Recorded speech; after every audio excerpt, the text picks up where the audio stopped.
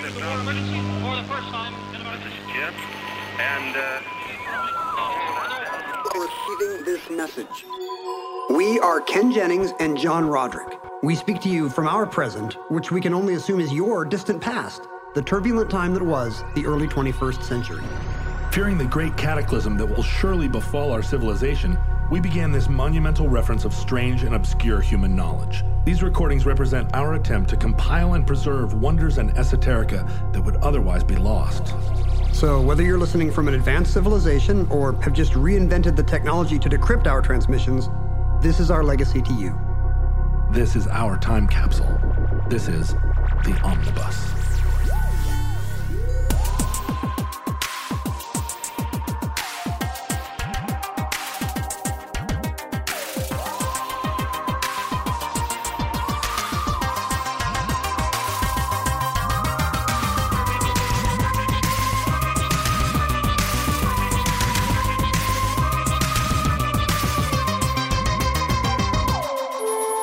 You have accessed entry 571.1C1104, certificate number 25200, hat etiquette. Or hattiquette, Hattiquette. as we say. Hattiquette feels like one of the later Roman emperors. Hattiquette is an Indian tribe from Maine, I believe. Right. The Hattiquette, there's a casino named after it.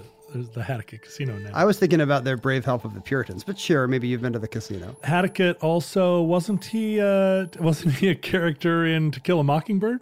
I think he's an Irish trickster figure. Yeah. Oh, Hattiquette's got me gold. Hat etiquette is a thing, it was a major part of sort of the story of etiquette because everyone wore a hat. And so there was a very complicated set of rules surrounding how you wear a hat and what the responsibilities were for wearing a hat. And then there was a great period where hats were not fashionable in contemporary culture. And during that long interregnum, people lost hat etiquette. It was like many of the etiquettes. It was sort of deemed fuddy-duddy or it was just forgotten. And now hats have made a pretty powerful resurgence, and yet hat etiquette did not come along with them. It's still lost. It's like Dead Sea Scrolls. Well, and I think like a lot of etiquettes, it's regarded by modern people as something we don't need anymore. Hat etiquette was just like don't wear sweatpants on an airplane or don't put your feet up on a table in a restaurant. A lot of modern culture, sort of post-casual Fridays, seems to be primarily about the comfort of the individual rather than the comfort of the group.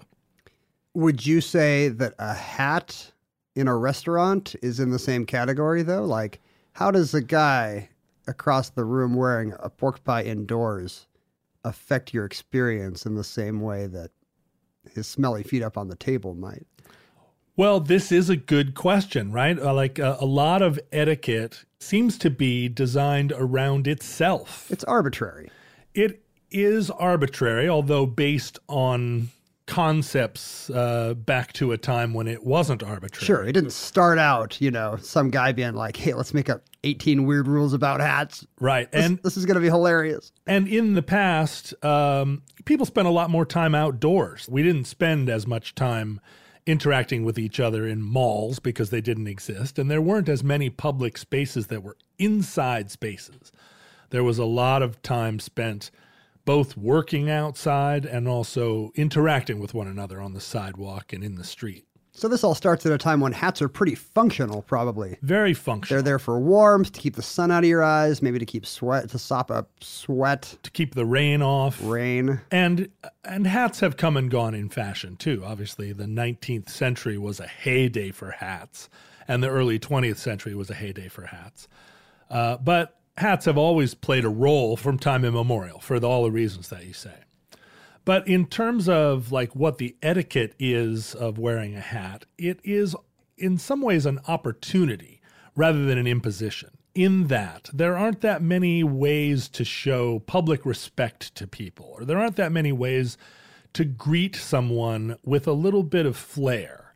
And much of the 20th century hat etiquette had to do with this kind of it was almost in the family of holding a door open for someone else. And you could make the same argument that holding a door open for someone else is an inconvenience to you. It slows you down. It's sort of their responsibility to grab the door. It leads to awkward border cases where you have to... Where you're holding the door. You're holding it a little too long, or you Yeah. have to decide, I'm holding it for you, but now I'm letting it go for you, even though we just made eye contact. Sorry. And the whole thing of like, I'm holding a door for you and you don't make eye contact with me or say any kind of like greeting. Right. Or then that person goes in and then holds the door for you, and we're like, well, what did we just accomplish? Yeah, Really? right. And This is the second door, you know. And there used to be rules for this type of thing that were sort of commonly held. And a lot of what we consider to be the old rules were class-based, and so we're glad to be rid of them. But there are some that are just part of, they actually contribute quite a bit to the dignity of living with other people. Sure, they help with those awkward fringe situations. If everyone understands the rules exactly the same way, no occurrence ever comes where I held the door a little too long for a person who thought I wasn't going to, or the opposite. Because we've all internalized the exact same door holding standard. And in particular, wearing fedoras or hats that date to the style of an earlier time, that isn't necessarily an affectation, but it is a bringing back of, it is sort of a reference to a past time. It's an affectation. And if Because you're not just thinking, I look good in this. You're thinking, I am now Bogart or whatever. Like somehow with this hat, it is brought, it's brought with it all the gravitas and coolness of the past and the cachet of the past. And I don't look like a computer programmer wearing a fedora. Magically, I now look like Alain Delon or something. Well, there are always, you can tie modern hat fashion always to some kind of reference, right? Like when Mad Men was the initial couple seasons of Mad Men, where all the male characters were wearing tailored suits and pork pie hats or fedoras. All of a sudden, there was a big run on them. Suddenly, every tie in America has to lose a third of its width. Yeah. And every J. Crew suit has these tiny little lapels. And think how odd this must seem to our future listeners. We're talking about this massive gulf, between the 2010s and the early 1960s. Whereas, if you were to tell me that, hey, in the 1590s, this kind of hat came back that was really big in the 1560s, I would be like, wait, really? Like, there's not two kinds of hats. There's just old-timey hats, right? Well, it would seem weird, but we have no way of knowing because the futurelings are experiencing this particular moment in our present, their distant past. Thanks to our project. It's really put a magnifying glass on this particular culmination of our civilization. That's right. And this also is the most documented time in history where we are self-documenting. In the 1560s, there were very few sources, first-hand sources, that even survived to the 1590s, let alone to the present day. Whereas now we're relentlessly documenting ourselves, and futurelings, if they choose, will have an awful lot, even digging through the ashes of our ruined civilization, I think we'll have an awful lot of opportunity to see pictures of us in our retro hats. But certainly no resource so complete or so authoritative as the omnibus. The omnibus will be the final word. This will be the impetus for them to dig a little further into the dirt to find all the copies of Esquire magazine. Whatever we decide about hats today here, this is it. This is it. And after this, you either follow omnibus or you do not follow omnibus. And if you don't follow omnibus, you're going into the chasm. We've divided the human race into two probably diametrically opposed tribes who hate each other. Two types of people. The omnibites and the nomnibites are perpetually at war. The nomnibites, I like it. I don't even know what that would mean.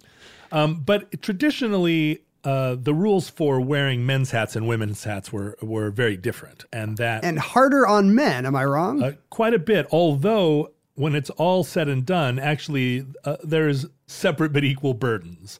Well, they certainly have a burden of mass and weight, massively elaborate, ungainly hats. Sometimes, although pillbox hats were quite a bit smaller, but the presumption was that a woman's hat was coordinated with her outfit, and so was taken as a part of her whole costume rather than as just something that you put on and off depending on the weather. And also, often a woman's hat was pinned to her hairstyle in some way. Like it was much more of an elaborate decoration and so difficult to take on and off. She doesn't take her hat on and off when she comes inside because it would be more difficult and less pleasing to the eye. Well, that and just like if you have put yourself together where your hair and your hat are a unified piece, to take the hat off may be who knows what's under there. It could be that she could have a live raccoon under there. Yeah, think about the hair disturbance factor, right? I assume that's one reason why many mid-20th century men had these incredibly lacquered heads, because they knew they were going to be taking their hat off 15 times a day, and they didn't want the resulting chaos. Right, or 50 times a day, because the rules about wearing men's hats were that at any point where you entered into a restaurant or a home or a private space, you took your hat off. You took your hat off and left it off. You either handed it to the hat check person, and every restaurant and venue had a coat check and a hat check where you would leave your hat, or you carried it in your hand. And there were even rules for that. You weren't meant to carry it with the lining facing out. Never display the lining of your hat. Because that would show the grossness of your scalp. Yeah, the staining on your... So you kind of have to clutch it to your breast while you demonstrate your fuller brushes or whatever. That's right. And also you were expected to raise your hat in greeting to certainly to any woman. Now, the question of whether or not to raise your hat in greeting to another man was, there was some divide on that, and there was some suggestion that if you raised your hat to another man, it was an insult because you were suggesting that that man was a woman. It could be a come on, I suppose. Well, true, also. Now, raising your hat, is it just a token like tip of the brim, or are you supposed to actually remove the hat from your head by gripping it from the top? Well, this is stylistic. I mean, obviously, you can do the cowboy move, which is to grab the brim and actually kind of pull it down a little bit, like, howdy, ma'am. Or you can grab it by the crown and kind of tip it forward a little bit. I don't think by the 20th century, very many people were lifting their hat completely off their head. Literally doffing their hat to you? Like the straw boater. And the word donning your hat and doffing your hat are both sort of derived from Old English, and they mean essentially like do on or don, and do off or doff. Wow. Yeah. Doff and don mean off and on. Yeah, that's right. Do on and do off. So if you don a jacket, you are doing it on. The opposite of yawning should be yoffing. Yoffing. What is the opposite of yawning? It's just sitting there placid, unmoving. It's sitting there raptly listening to this recording, which is not boring. Not boring. Which would never make you yawn. When it comes to meat, quality makes a huge difference in texture and taste. And even though it might be better for you and the environment, a lot of the higher quality meat you find at the grocery store is just too expensive for most people's budget. Thankfully, there's ButcherBox. ButcherBox believes everyone deserves access to high-quality, humanely sourced meat at an affordable price. That's why each month, ButcherBox ships a curated selection of the finest cuts right to your home. Choose from 100% grass-fed and finished beef, free-range organic chicken, heritage pork, wild-caught Alaskan salmon, and sugar and nitrate-free bacon. No antibiotics, no added hormones, just meat the way meat should be. And right now, you can get 2 pounds of ground beef and 2 packs of bacon absolutely free, plus $20 off your first box when you visit butcherbox.com/iHeart or use the promo code iHeart at checkout. That's butcherbox.com/iHeart or use the promo code iHeart at checkout. And initially, the idea of saluting, which is also the same genesis of the idea of tipping your hat, dates to a time when a knight would have been wearing a helmet or a face mask, and it's the act of opening your mask to show your eyes and show your face that you are smiling and friendly rather than standing there with your helmet on. So a tip of the hat, in fact, comes from opening your visor. Right. It's the same impulse. And it does effectively, if you tip your hat up, it is a way of showing your face better. Now, if you tip it down as a cowboy or as a cool computer programmer, Milady. You're masking it a little bit, but I guess even if you're pulling it down, the crown of the hat is going up, I guess, which Right. is the idea. So that was a way of publicly acknowledging that you were encountering someone, another way of saying good day. And, in our modern context, saying hello to people on the street is also somewhat of a dying art.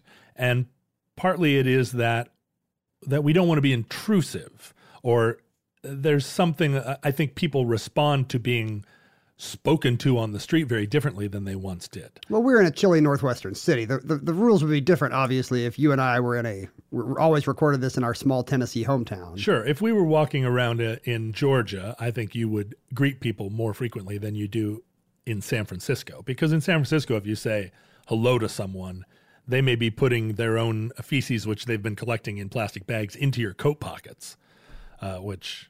yeah, it happened to me a couple of times. It's a way of reducing downside. The person who says hello may then have a clipboard about reproductive rights. You don't know. You don't know what's coming after hello. Like if I knew hello and the tip of the hat were the end of it, Yeah. I'd be all over it. Well, and that is, if you're someone who has adopted a hat, it's another way of sort of wearing the hat. It is a further expression of the hat, which is to utilize it as a way of increasing civility by tipping it and saying like, good day, hello, good day. And it's the most important accessory for that because you wear it closest to the face, which is where we make eye contact with each other. It's how we've evolved to recognize each other.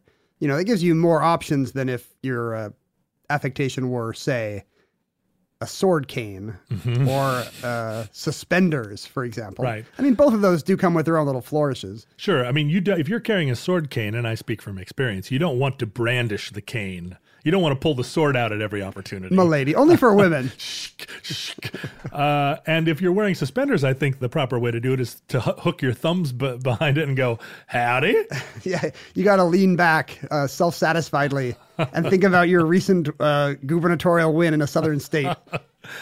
But we're talking about the resurgence of a certain kind of hat, right? And like the pork pie hat was adopted by the jazzier elements of hip hop as an affectation that communicated that you were hip to jazz, right? It's a connection to the past. Right. And now with the sort of banjo-driven folk music scene, which has been popular now for several years, although, again, as you say, futurelings will make no distinction between the banjos of 1860, the banjos of 1960, and the banjos of 2016. They don't understand ironic banjos in the future. Well, and these banjos are no longer ironic. I think they might have been ironic more ironic in 1960 than they are now.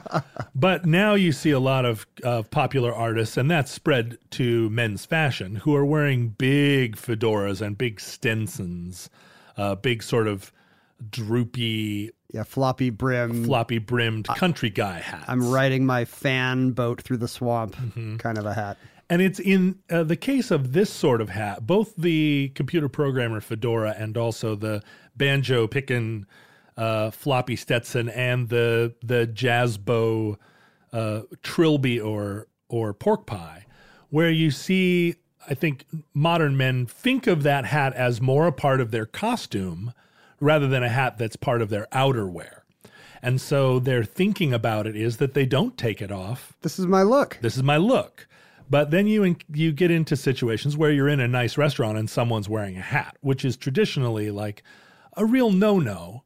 But would anybody in our era under 30 know or care, Well, that's why we're recording this podcast. They will now. Because it is, if you are establishing the affectation, then you should, in my estimation, take that affectation to its natural conclusion. You would not go to a Renaissance fair wearing a suit of armor and then fail to lift your visor. Lift your visor and say, visor. "Milady." I mean, and effectively wearing a fedora is just it's a different kind of cosplay.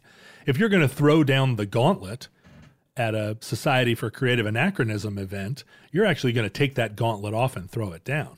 Well, it seems like a missed opportunity. As you described the man's hat, I realize that it really is a thing to do with your hands in a lot of situations. And in a post-smoking age, where we no longer can, droop a cigarette between our fingers to look cooler. The hat's very important. It's something you can take on and off, tip, gesture with, hold over your heart sincerely to your heart. And particularly when the flag. And so I think modern people know, most people would understand you take your hat off when the national anthem is playing. That seems to be the one place it survived. And yet you're also meant to take your hat off when the flag passes, as though in a parade or anytime the flag sort of marches by. What if the flag is stationary, but I am marching? If I walk by a flagpole, do I need to? I don't think so. I don't think you have to doff your hat to every flag. The flag's got to be on the move. If the flag's on the move, yeah, you take it off. It just comes up less in modern life. How often does anyone carry a flag past the last time nowadays? I saw a moving flag, it was a while back.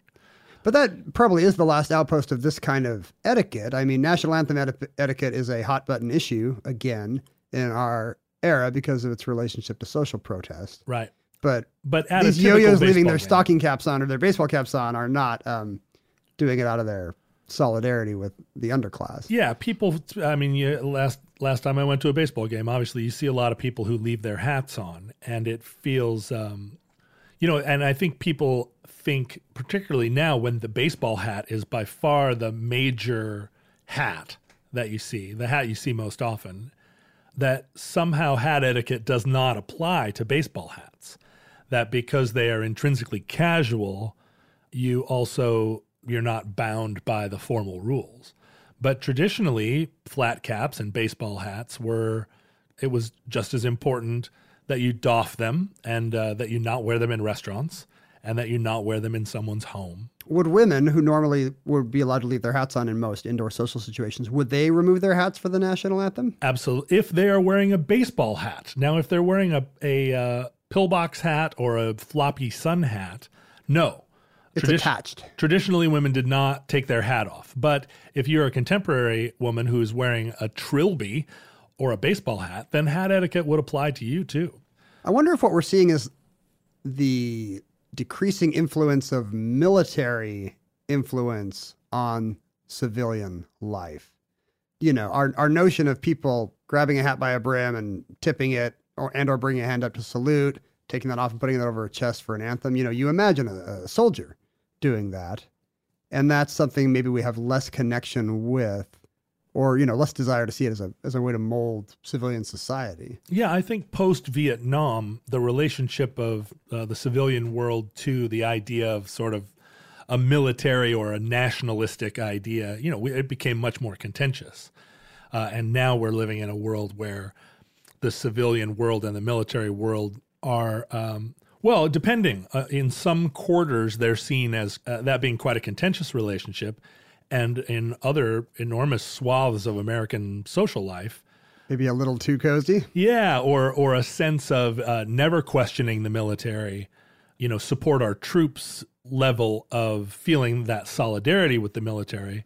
But in a lot of cases, even the people from that side of the, political spectrum, a lot of them haven't actually served in the military. And I think part of that is, that's another example of what you're saying, that in the post-World War II era, a lot of citizens had military service in their background. And everybody had somebody in their family. They would have had lots of role models for somebody doing the right thing with his hat all the time. Right. And post-Vietnam, it coincides, right? A less direct connection to the military and also a lot fewer hats. And the death of the hat. Yeah, what even led to that?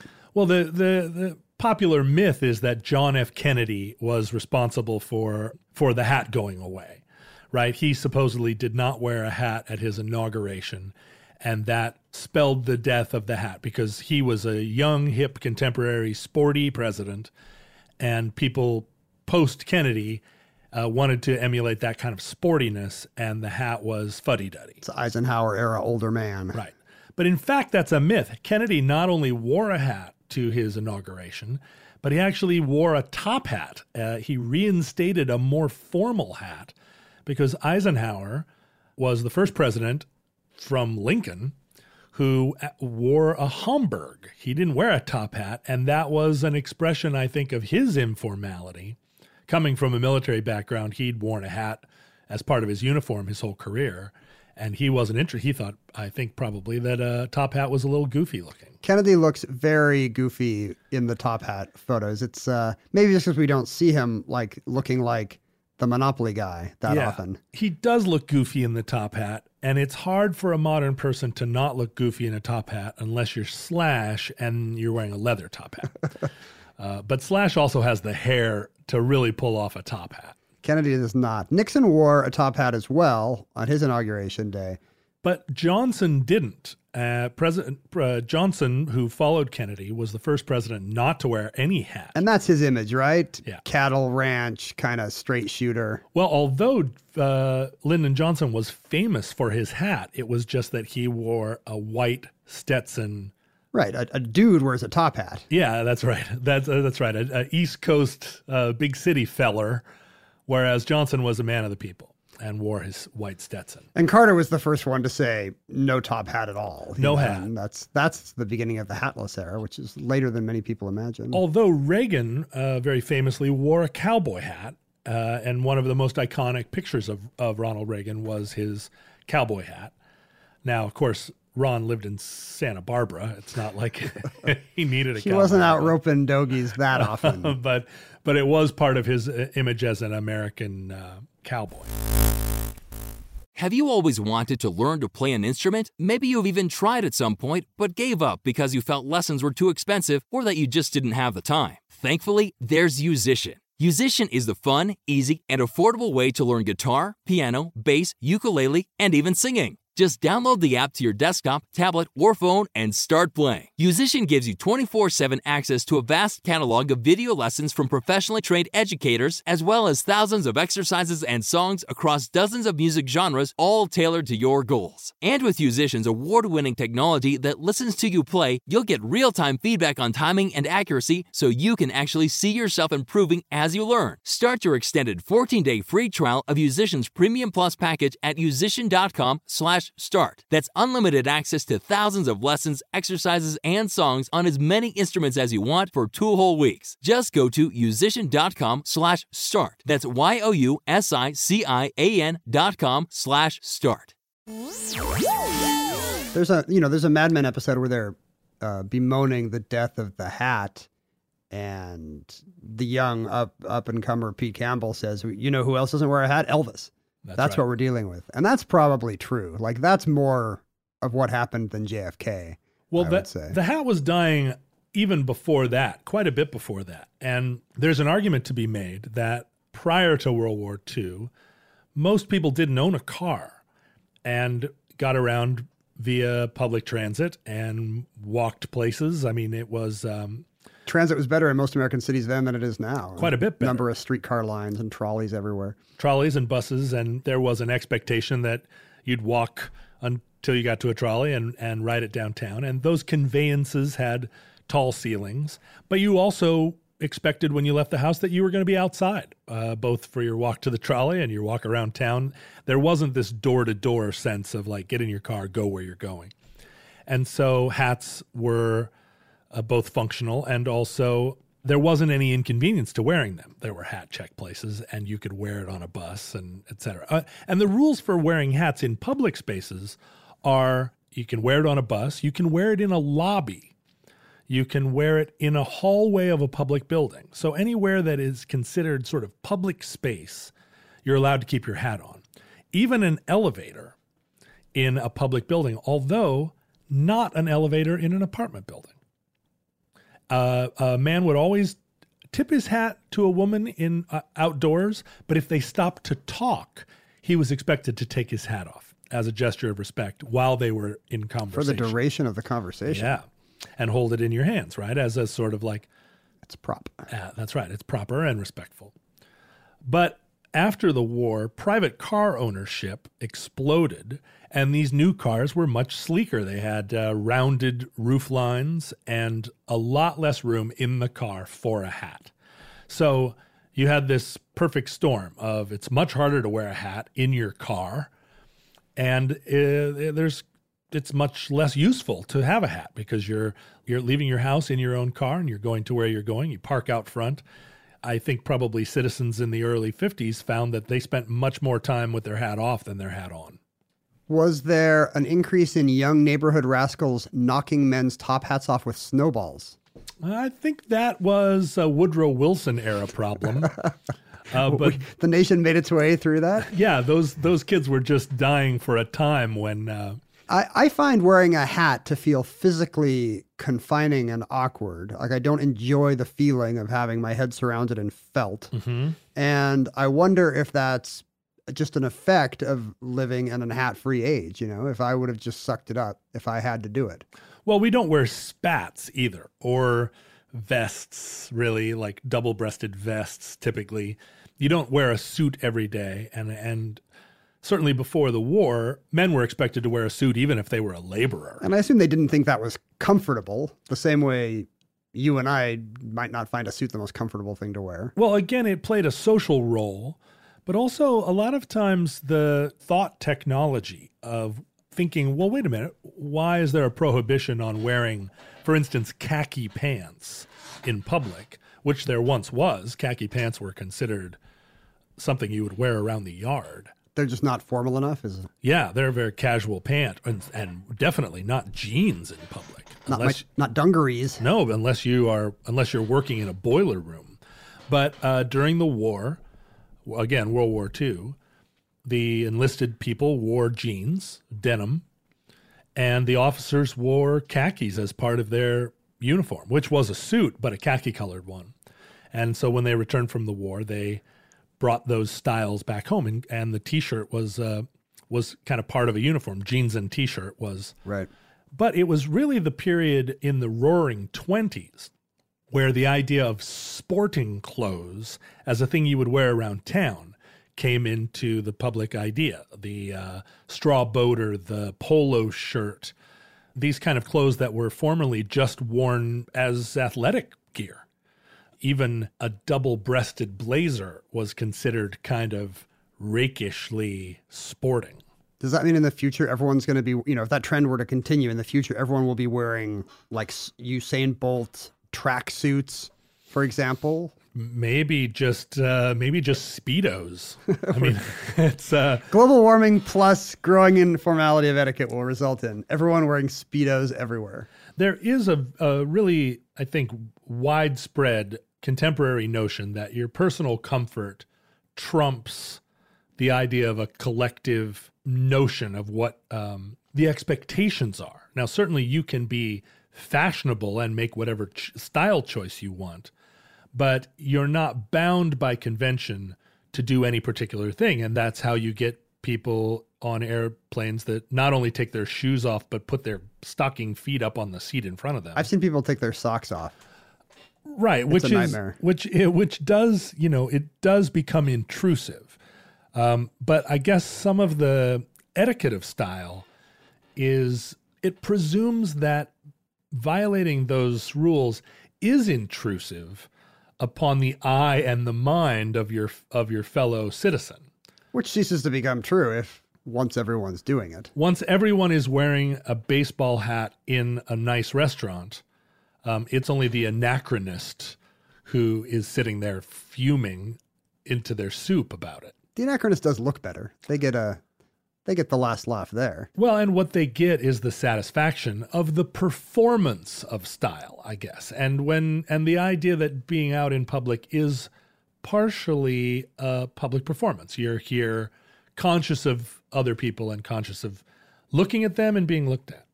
They also get the hat advantage of, if they're balding, being able to wear a hat. Well, and this is another thing, right? You see an awful lot of hats now that appear to be balding hats, where like for instance, The Edge wears a hat, or Billy Gibbons. Ron Howard. These rock musicians wear hats an awful lot more than need be. Like The Edge, there are pictures of The Edge wearing his beanie hat at his daughter's wedding. As he's walking her down the aisle, he's wearing this beanie hat where it's like, not even for the wedding would you take off the hat? And that's part of, and also the casual Fridayization of the modern workplace. In very recent memory, in fact, the idea that there would be a dress code at work has gone by the wayside.